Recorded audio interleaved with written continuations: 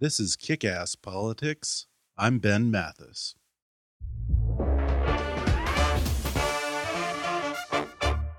Hey folks, Ben Mathis with just a quick announcement. We're in the middle of a very important fundraising drive to come up with all of our production costs for 2016 by the end of this year. That deadline is now less than a month away, so I need your help. If you like Kick-Ass Politics and you value what I'm doing here, then I need you to go to gofundme.com/kickasspolitics and donate what you can. It's vital that we fund our production budget for the next year so I can focus my energies on the content side of Kick-Ass Politics, which is a lot more involved than you might think. So be a part of what I'm creating here and help us reach our goal by January 31st of this year. Just go to gofundme.com/kickasspolitics. or hit the donate button on our webpage at kickasspolitics.com. If you go right now and donate something, anything, doesn't matter what amount, just something that shows that you endorse what I'm doing here and I'm on the right track with this show, I promise you, I'll keep doing what I'm doing here and producing new shows for you every week. Thanks in advance, folks. And now, enjoy the show. I rejoice in your disposition to argue the Vietnam question, especially when I recognize what an act of self-control this must involve. It does. Sure. It really does. I mean, I think that And this is you're the doing kind of very issue well. You're where doing very well. you know, sometimes I lose my temper. Maybe not tonight. Maybe not tonight. Because if you would, I'd smash you in the goddamn face. That was one of the legendary exchanges between the liberal socialist Noam Chomsky and conservative icon William F. Buckley, Jr. Bill Buckley first rose to prominence when he wrote a little book called God and the Man at Yale, in which he criticized his former college professors for attempting to indoctrinate their students in socialism, Keynesian economics, and secularism. But he'll probably forever be known for his witty back and forth on his political debate program called Firing Line, and for being the man who proved that intellectualism and conservatism are not mutually exclusive. Today, his legacy lives on in the magazine he founded when he was just 30 years old, called National Review. This year is the 60th anniversary of National Review, and in those 60 years, the magazine has only had 3 editors. One of them, of course, was the founder, Bill Buckley himself, followed by John O'Sullivan, and then the current editor and my guest today, Rich Lowry. After graduating from the University of Virginia, Rich began his career as a research assistant to Pulitzer Prize-winning journalist and political commentator Charles Krauthammer. In 1992, he joined National Review after finishing second in the magazine's Young Writers Contest. Then, just 5 years later, Bill Buckley, perhaps seeing a little bit of himself in the young conservative, appointed Rich Lowry editor of National Review at the tender age of 29. In addition to overseeing National Review for the past 18 years, Lowry has written extensively for the New York Times, the Washington Post, the Wall Street Journal, LA Times, and Politico. And he's the author of Legacy, Paying the Price for the Clinton Years, and Lincoln Unbound, How an Ambitious Young Rail Splitter Saved the American Dream and How We Can Do It Again. Rich Lowry is also a frequent political commentator on Fox News Channel, PBS's The McLaughlin Group, and NBC's Meet the Press. Today, we'll celebrate the 60th anniversary of National Review and cover a wide range of topics, including Rich Lowry's theory of a Cruz-Rubio showdown, Donald Trump as a Jacksonian populist, the shallowness of social media solidarity following the Paris attacks, plus the future of the conservative movement and his personal memories of his mentor and conservative icon, William F. Buckley, Jr. Coming up with Rich Lowry in just a moment.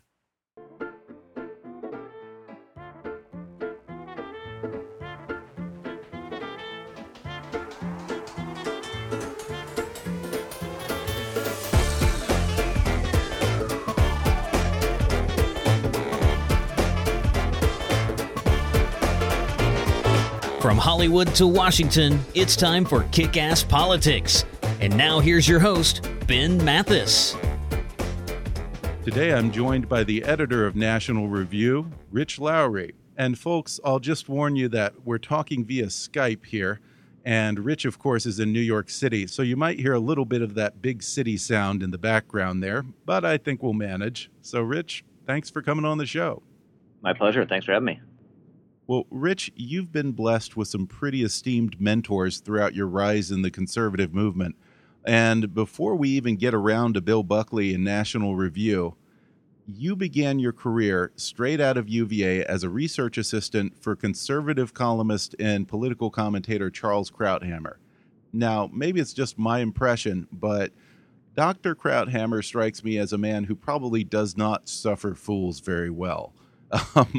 Was he a pretty demanding first boss? He was a terrifying first boss, not because he's not a completely gracious and very thoughtful man, just because I was a 21-year-old kid in the presence of this giant every day and thinking, because of the quality you just mentioned of not suffering fools gladly, that he was thinking I was a fool every hour of the day.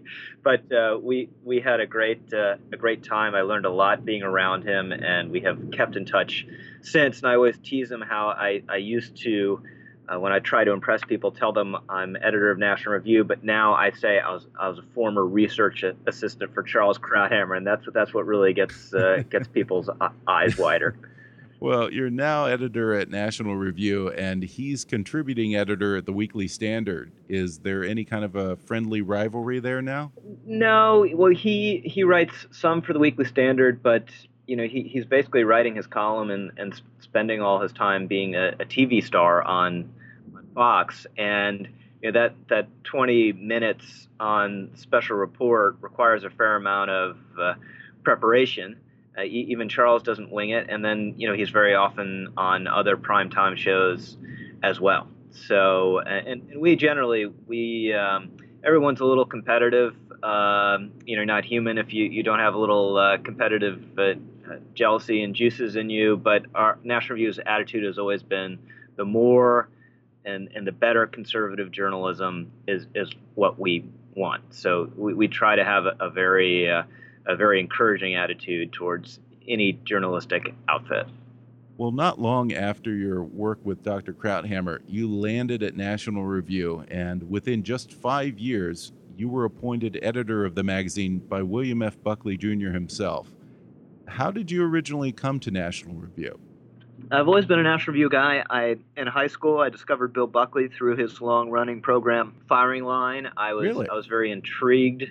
I heard a reference to National Review through the program. I ran out and tried to find one, and I've really been in love with the magazine ever since. And I tell people that in high school, we filled out a career form at one point and asked, where do you want to be working and in what city 10 years from now? And I said National Review in New York City, and it's been a great blessing to be able to do it for quite a long time now. Wow, so National Review was kind of a childhood dream fulfilled for you. What was it that you admired so much about Bill Buckley from such a young age? Well, the incredible wit and charm and the intellectual seriousness. And, among his many great achievements was to take conservative ideas that were held in contempt by the Northeastern elite, much like today, and to make them respectable and make people have to pay attention and sit up and listen at least to him, if not to other conservatives. And there's just no underestimating the power of charisma in our public life. A lot of us on the right mock how enthralled young people were with Barack Obama, and I've engaged in a lot of that mockery myself. But it's just that's a really important quality, and Obama had it or has it. Ronald Reagan had it, and Bill Buckley in the intellectual realm had it as well. Do you worry at all that the conservative movement, particularly during this election, might be, let's say, undervaluing that intellectual seriousness that William Buckley represented? Well, it'll help a lot if Republicans have, a very appealing standard bearer Yeah. in next year's election, and we're having a big argument, a big brawl about that at the moment, which is being won by Donald Trump going away. Yeah, well, how's that working out? Well, William F. Buckley Jr. espoused the belief that, in his words, we can disagree without being disagreeable. Do you think that he would lament the peevishness of certain candidates and the general acrid tone of this debate now? Yeah, now civility mattered a lot to him, and intellectual standards in argument mattered a lot to him.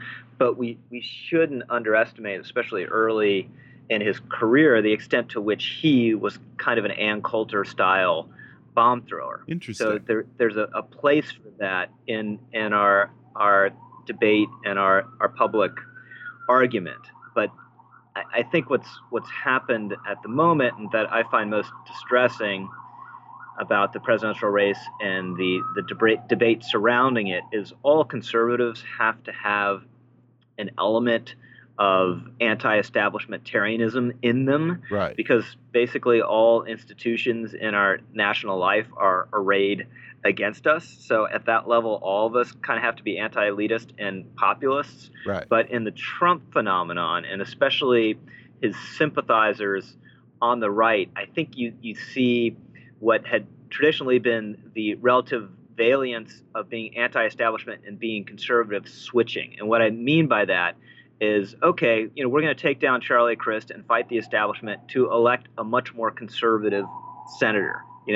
Okay, we're going to do the same thing in the Texas Senate race that elected Ted Cruz 2 years later. What a lot of people seem to be thinking about Trump is just the fact that he is anti-establishment is enough for them to support him, that in itself is more important than whether he's actually a conservative himself or advancing conservative policy goals. And that, I think, is very worrisome. Right. And it's like we're in some parallel universe where the traditional qualifiers of what makes someone a conservative and what's considered to be distinguished in presidential behavior no longer seem to matter. I mean, this is a guy who called Ronald Reagan a con man, who said just 10 years ago that he identified more as a Democrat and that the economy does better under Democrats than Republicans. Today he uses the liberal rhetoric of class warfare when he proposes singling out hedge fund CEOs for a tax hike. If any other Republican candidate talked like that, he'd be driven out of the party in a heartbeat. And just look at how much grief Chris Christie got for hugging President Obama during a natural disaster in New Jersey. And yet, here's a guy who donated money to the Democrat frontrunner Hillary Clinton, and no one seems to care. I mean, you tell me, Rich, do the facts just no longer matter? Yeah, absolutely. Just look at one statement Trump made in the first debate, which is that single-payer health care works really well in Scotland and in Canada. If anyone else had said that really they dropped to an asterisk immediately. And the rules don't apply to Trump, and that's kind of a horrible cliche because we've heard it so many times in the last 6 months or so. But it's really true, and it's in part because he has a different kind of appeal. It's not really an ideological appeal. It's an appeal to a certain aspect of the American character and the American temper, which is Jacksonianism in this country, which is fiercely nationalistic. It's very anti-elitist, can be a little conspiratorial and worrying that corrupt elites are selling out our interest and selling out to foreigners overseas. It's not really interested in foreign engagements unless our blood is up, and then we're going to bomb the S out of people and not worry about the consequences. And this is what Trump is. He's kind of a reality star, celebrity version of a figure like Andrew Jackson. And that's why I think his appeal has been so enduring and has actually increased in these moments of crisis and when national security and foreign policy have become more prominent. Although a lot of intelligent analysts after Paris said, oh, well, Trump and Carson are going to fade because they don't have experience. Well, people aren't necessarily looking for experience. They're looking for strength. And that's why that's just a huge element of Trump's appeal. Yeah, and you had a great article this week just on that. this idea of Trump as a Jacksonian. Although, as I recall, Andrew Jackson had a substantial list of accomplishments when he ran for president. I mean, I believe he had been in Congress, he'd been in the Senate, he was the hero of the Battle of New Orleans, had won the War of 1812, basically gained Florida for the United States. Andrew Jackson wasn't a guy who was just fudging his resume and completely full of hot air. But the other thing is, all of this begs the question, if Trump feels that, as he says, he's treated unfairly, do you think that he might challenge someone to a duel? Or is Twitter sniping as brave as Donald Trump gets? Twitter is the modern equivalent of the duel, but you sort of see it in the, which isn't quite true, but there's some truth of it, where he says just, I'm a counterpuncher. So there's like an element of honor to it with him, that if you cross him and you attack him, he has to, just sort of prove his worthiness and his manhood. He has to come back at you twice as hard, and it doesn't matter whether what he says about you is accurate or makes any sense, right. as long as he's hitting you. It goes against all the rules of political strategy because he goes around hitting back at everyone, people that he doesn't even need to hit back at. I mean, random reporters that no one's ever heard of, Rosie O'Donnell, the magician's Penn and Teller. I mean, right. Isn't the rule supposed to be that you never go on the attack when you're already winning? I mean, why? What is there possibly to be gained? Yeah, and the usual rule among journalists and political candidates is you only punch up because you're wasting your time and diminishing yourself by punching down. But there's basically, at this point, I'm not sure there's any conservative journalist that he hasn't called a fool and an incompetent and a loser. Yeah, including yourself, Rich, right, which, if you ask me, is kind of a badge of honor. Thank you. Well, because it's one, he's just so sensitive to criticism, and two, it's just this reflex he has. And you just look at the candidates he's attacked. There's no upside in him a couple debates ago just storming out of the gates and insulting Rand Paul on the debate stage for no reason. And he kind of, Kasich came after him first another couple debates ago, but still, there's no reason for Trump to drop a thermonuclear bomb on his head. There's nothing strategic about it. It's just a reflex. Right. And usually when a candidate lowers himself to that level, the media and the public denounce it as unpresidential behavior. But Trump just gets a pass every single time. Yeah, again, as long as he seems strong. And, there is this mystifying moment. Well, it wasn't so long ago. It was just earlier this week. It was still going, although it's easy to forget now, where we were obsessed over his remarks about thousands of Muslims supposedly celebrating in New Jersey on the day of September 11th, after the towers went down. Right. And for his supporters, it doesn't really matter whether it's exactly true or whether he kind of backfills and dodges, which he often does, as long as he seems strong during the course of all of it. And that is his main allure as a communicator. He can say something that makes zero sense, that as a policy matter it might be weaker than what the other candidates are advocating, but because of the way he says it sounds more serious, right, and stronger. And this is, I think, goes to one of the problems Bush has had. That there's something about the way he carries himself. There's this ad that plays on Fox constantly from his super PAC where he says, this isn't just about yapping, and he's sort of stooping as he stands there, and when he says things, he doesn't really. There's never like a whip at the end of it, or a dagger at the end of it. It just never really kind of hits home. So just as a performer and a communicator, I think he's had a very hard time on top of the other forces holding him back. And it makes me wonder if after 8 years of a president who backs down and surrenders to our enemies abroad and never seems to stand up for anything, if perhaps now the pendulum has swung to the opposite extreme and the Trump voter bloc just wants someone who stands by what he says, no matter what, no matter the substance of it or the merits of what he's saying, even if he's completely wrong, just literally never, ever backs down, ever. Yeah, I think that's a big part of it. And it's interesting because after 8 years of Bill Clinton, that wasn't really the reaction on the right, which was open to George W. Bush, whose message was compassionate conservatism, which was a kind of accommodation with big government at a certain level, and at least tonally a feint towards the center. And we see none of that this time around after 8 years of Obama. And I think the two big differences are Bill Clinton accommodated Republicans after he lost in 1994 and famously triangulated, when Obama has done the opposite when faced with the Republican Congress, has even gone further left and become more confrontational and done many things unilaterally.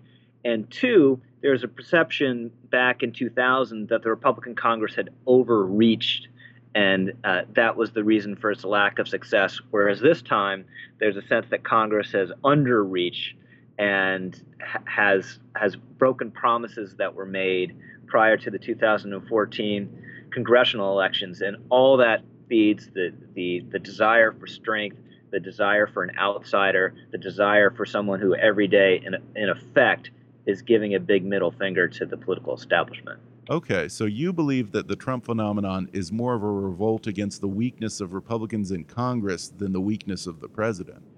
Oh, it's both. It's both. But I would where I would edit slightly the weakness of Obama. Yeah, it's a reaction to his weakness abroad, but it's also a reaction to his continued aggressiveness at home, pushing his agenda, in a lawless manner and through executive actions. So and just trampling on Congress basically, and it's very hard for Congress to restrain a lawless president. But Congress has really done nothing very notable to even try. So that just it all feeds this kind of anger and frustration and sense of distress over the direction of our country, all of which are impulses I feel myself. I just don't think they're usefully channeled into Donald Trump. Well, in an op-ed you wrote last week, you said that you see the GOP primary boiling down to a race between Marco Rubio and Ted Cruz. They're roughly tied for third place right now. So tell me, how do you see this scenario playing out? Well, it wasn't meant to be strictly predictive. It was a little hypothetical, but you can see certainly that these two have emerged and kind of risen above the rest of the field, except for Trump. And that's obviously a heck of an exception, because we have a CNN poll that has Trump leading by 20 points nationally. But these are two guys who are very talented, 40-year-old Hispanic politicians who really represent the next generation of the party. And it's very, whereas you have to perhaps apply some analytical gymnastics to understand the appeal of a Donald Trump or a Ben Carson, you don't have to do that with Ted Cruz or Marco Rubio. These guys are just good.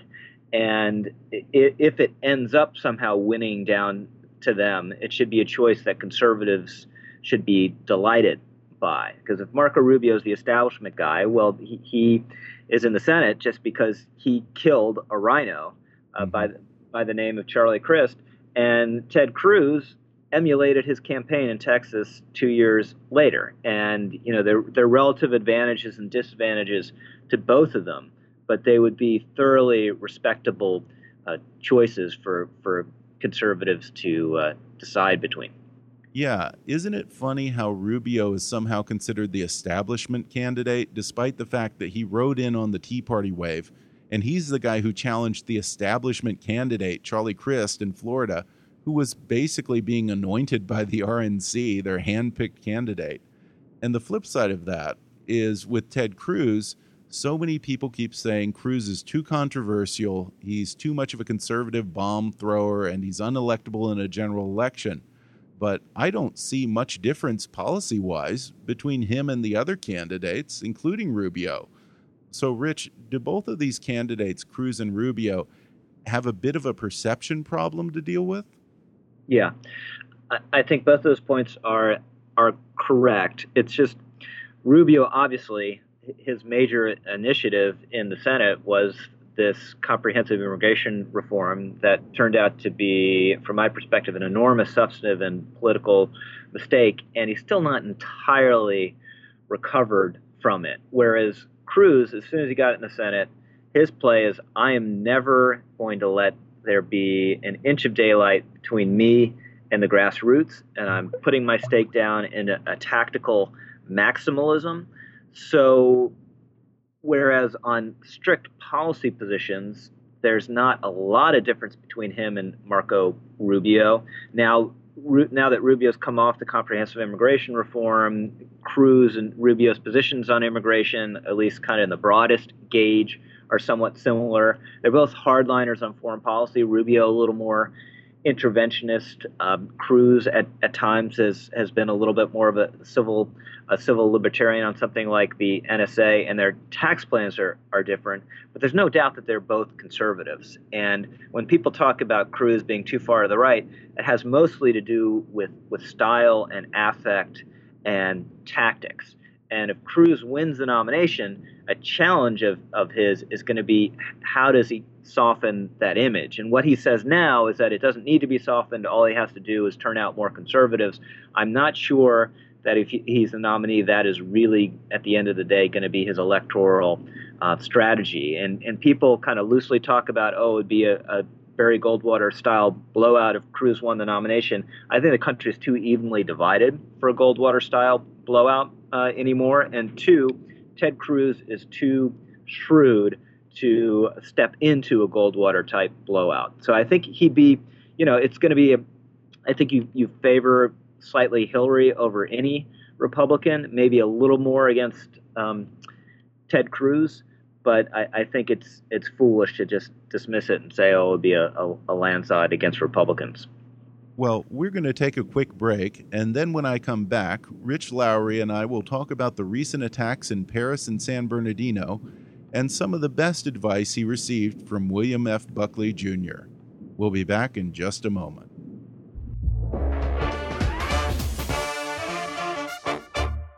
Christmas is coming, and before you do your holiday shopping, visit our site at kickasspolitics.com and click on the Amazon link on our sponsor page for the best prices on everything from books and electronics to jewelry and clothing, all delivered conveniently straight to your door. No crowded stores, no mall parking, no getting there only to find that they don't have what you're looking for. Amazon is the best place to do your holiday shopping with minimal hassle, maximum value, and an unlimited selection. And if you go to Amazon through the link on our website at kickasspolitics.com, Amazon will actually donate a portion of your holiday purchases to help support the podcast. It won't cost you anything extra. Just do your holiday shopping same as you would anyway, and your purchase will help keep us chugging along here at Kick-Ass Politics. But only if you go to Amazon through that link on our website first. That's the only way they'll know that I sent you. So go do your shopping and help us out here. Thanks for the support, folks, and Merry Christmas. Now, back to the show. We're back, and I'm talking with Rich Lowry, editor of National Review magazine. Rich, one of my favorite articles in recent memory was one that you wrote just a couple of weeks ago for the New York Times in the days following the Paris attacks. It was titled, "Paris Doesn't Need Your #Heroics." I was happy to read that I was not alone because I found myself getting rather annoyed at all of these meaningless statements of solidarity and these cheesy memes that started popping up on my social media almost immediately after the attacks. Talk about what it was about this social media solidarity that infuriated you. Well, I admit it's kind of a churlish point on my part, but it's just, it doesn't do anything to create a peace symbol with the Eiffel Tower in it and tweet it around, and to make your Facebook profile a tricolor homage to the French flag. I mean, it's all fine. There's nothing really wrong with it, but just the kind of sloganeering doesn't accomplish anything. And in some respects, it, at least in its basic sentiment, runs counter to what we need to happen. Paris doesn't need peace per se. It needs a lot of terror raids, which have been going on in subsequent weeks. It needs to bomb ISIS in Syria, which has been happening. So it's not the kind of maudlin and treacly calls to unity. They just kind of annoy me, and it's not anything worse or more significant than that. But I just had to get that one off my chest. But it's almost as if a lot of people think that a Facebook post or changing the filter on their profile pic is the equivalent or takes the place of actually doing something. And it's funny because now I look back just 15 years ago to the hours and the days immediately after 9/11, and people were actually getting off their asses and doing something. Yeah. They were volunteering. They were donating blood, bringing coffee and sandwiches to the firefighters. I mean, within 24 hours, I think they had already organized a huge national telethon to raise money for the families of the victims. But after the Paris attacks, and now granted, it's on the other side of the Atlantic, but I didn't see any of that in the wake of the Paris attacks. It seems to me that somehow copying and pasting some shallow expression of pseudo-empathy now takes the place of making an actual sacrifice or taking any kind of meaningful action. And it's particularly annoying when it's self-congratulatory, as that hashtag I am Charlie was. And again, I appreciate the fellow feeling for the victims of this horrible atrocity, but none of us are Charlie. We're not that brave. None of us are drawing Mohammed and putting the drawings on our website, or we'd be in hiding right now. And also just the sense that you're really doing something, like when the First Lady does the Bring Back Our Girls hashtag, that's an excuse for doing nothing. When you're the First Lady of the United States in particular, you have like a lot of influence, you have a lot of clout, you have a lot of say.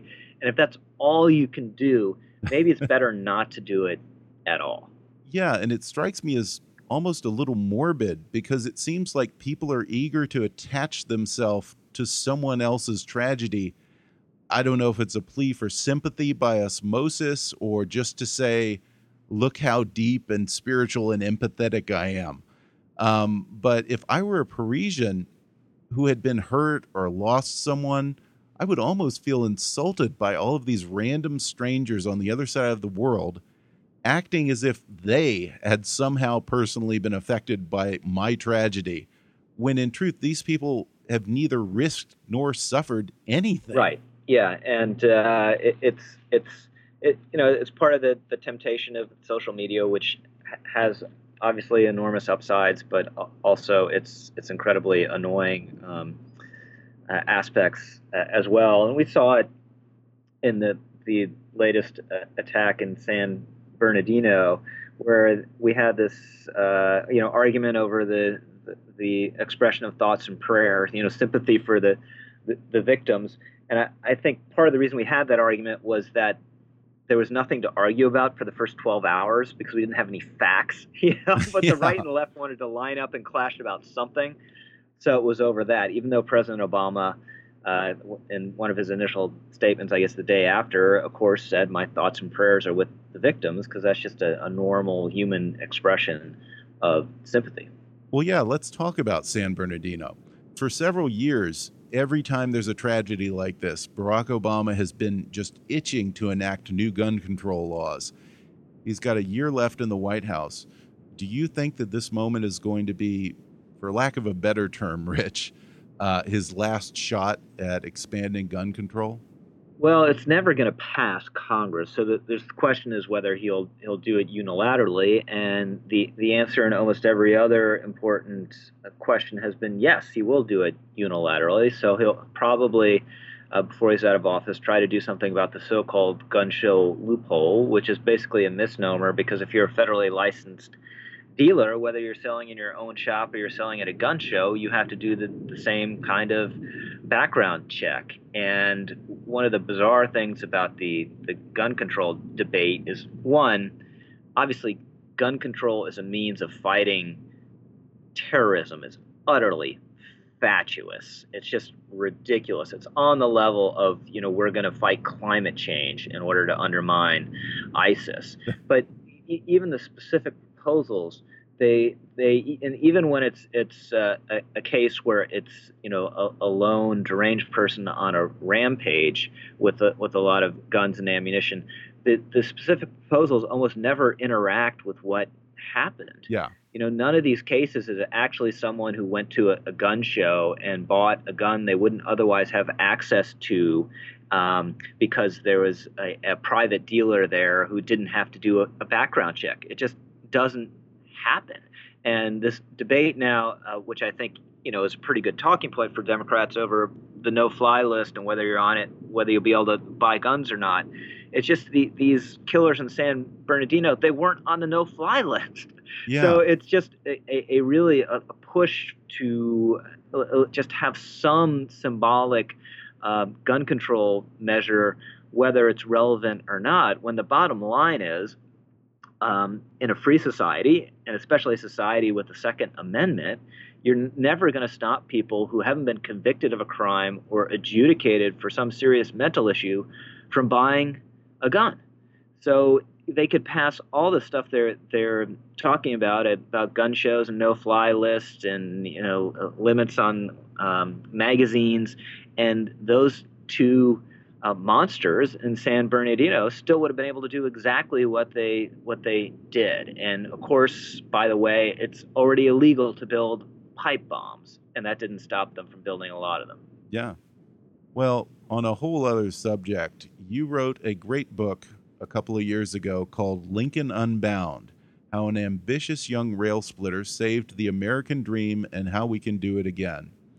What was it, Rich, that you found so inspiring about Lincoln's personal story? Well, I think what about the aspect of Lincoln that really crosses party lines and kind of stirs all of us, and you're kind of not American if it doesn't stir you, is that there's this kid born in obscurity in the middle of nowhere with very little formal education, through pluck and determination and discipline and talent, made the most of himself, one, and two, because of the extraordinary historical circumstances, really saved the country and saved the American dream. And I think the key to Lincoln that tends to get obscured a little bit, even though it's the single most important thing in my mind about him and runs throughout his entire adult career, is making this a country where it's possible for people to rise and make the most of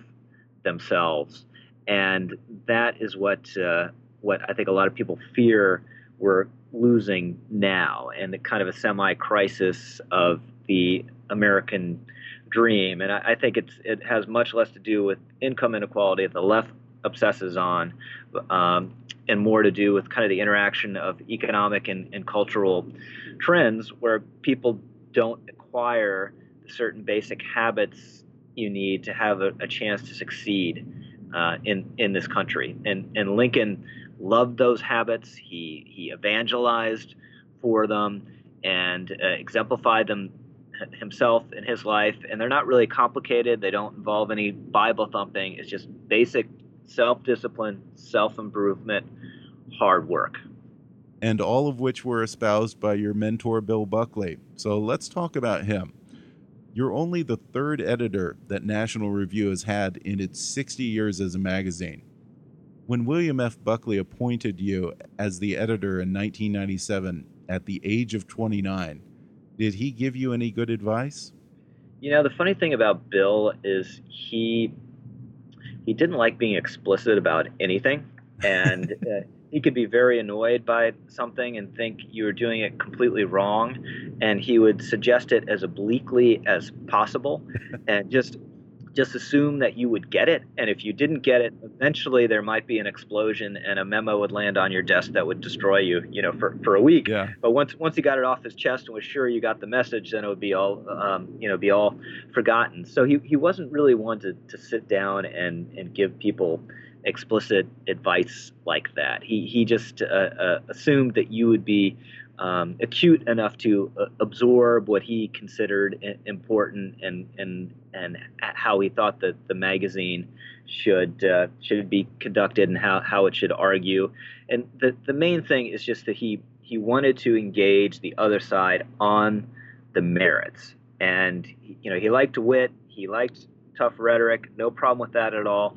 But you had to be making the case based on logic and on evidence. And if you weren't doing that, he had a word for it. He called it attitudinizing, which is just sort of opinion untethered to logic or to evidence. And he truly hated that. And whenever he saw what he considered examples of it in the magazine, he pointed them out and urged us to purge them forthwith.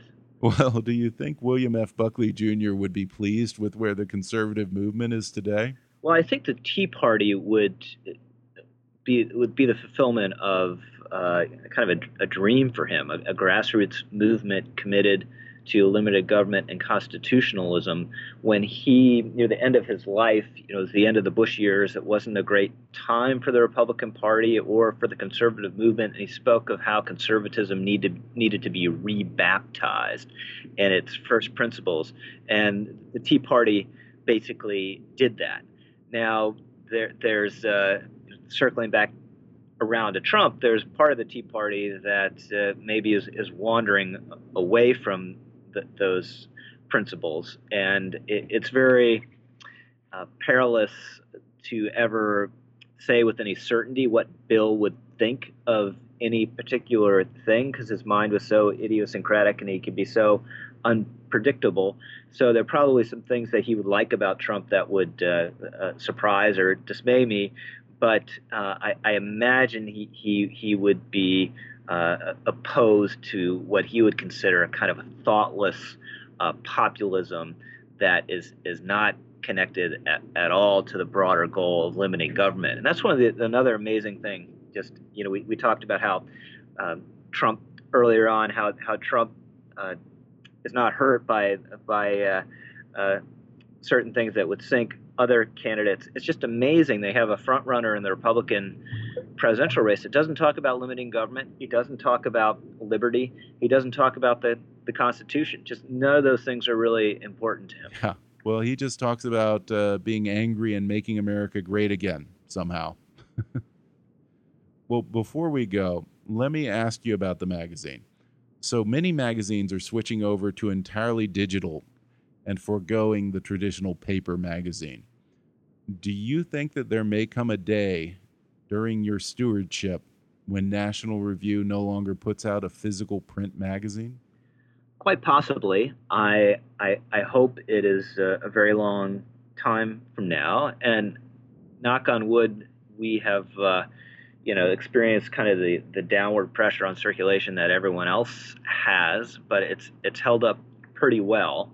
And I still think there's an advantage to actually holding a print publication in your hand as an expression of what the best content that a group of very talented editors think can be fit into 64 pages and represent a diversity of interest, whether it's the latest horse race analysis or a book review of a biography of C.S. Lewis. And this can happen online as well, but I think it happens more in print, where you can turn a page and not be looking for anything in particular and be surprised by something and be drawn in by something that you wouldn't otherwise have thought you were interested in. This is the 60th anniversary of National Review, as I mentioned. Do you have any big plans or goals for the magazine going forward? So it's a goal to get to 70. That's probably our most fundamental goal. It's a long time one way or the other. So we just want to keep holding up the flag in the Buckley spirit and represent a lively and funny and intellectually serious conservatism, and we just believe there's always going to be a market for that, so long as there's an America as we know it. Well, Rich, I hope that National Review stays around for another 60 years. You guys do great work over there. Rich Lowry, thanks for coming on the show. Thanks for having me. Well, thanks again to National Review editor Rich Lowry for coming on the show. You can subscribe to National Review by going to nationalreview.com. And you can also go on Amazon to order his books Lincoln Unbound, How an Ambitious Young Rail Splitter Saved the American Dream and How We Can Do It Again, and his previous book, Legacy, Paying the Price for the Clinton Years. I'll include an Amazon link in the show notes and on our website at kickasspolitics.com. Don't forget, before you do your online holiday shopping this week, go to our sponsor page at kickasspolitics.com and make sure you click on our Amazon link before you start ordering. And then Amazon will give us a little something to support the show for every dollar you spend at amazon.com this Christmas. You're going to shop for gifts anyway, so why not help the show out at the same time? And help us reach our end-of-the-year fundraising goal by donating to our GoFundMe campaign at gofundme.com/kickasspolitics. It's really important that we fully fund our production expenses for the next year, so I can put my energies toward great new guests, interesting topics, and producing more new episodes. Whatever you can give is going to help us get there, so just go to gofundme.com/kickasspolitics, and I will forever be in your debt, sir. Follow us on Twitter at @KAPolitics or visit Kickass Politics on Facebook. And as always, I welcome your comments and suggestions at comments@kickasspolitics.com. But for now, I'm Ben Mathis, and thanks for listening to Kick-Ass Politics.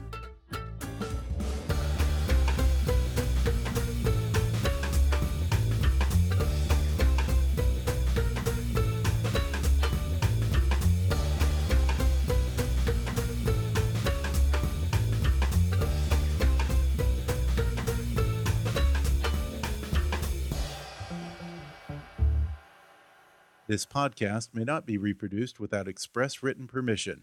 Kick-Ass Politics is a trademark of Mathis Entertainment, Inc.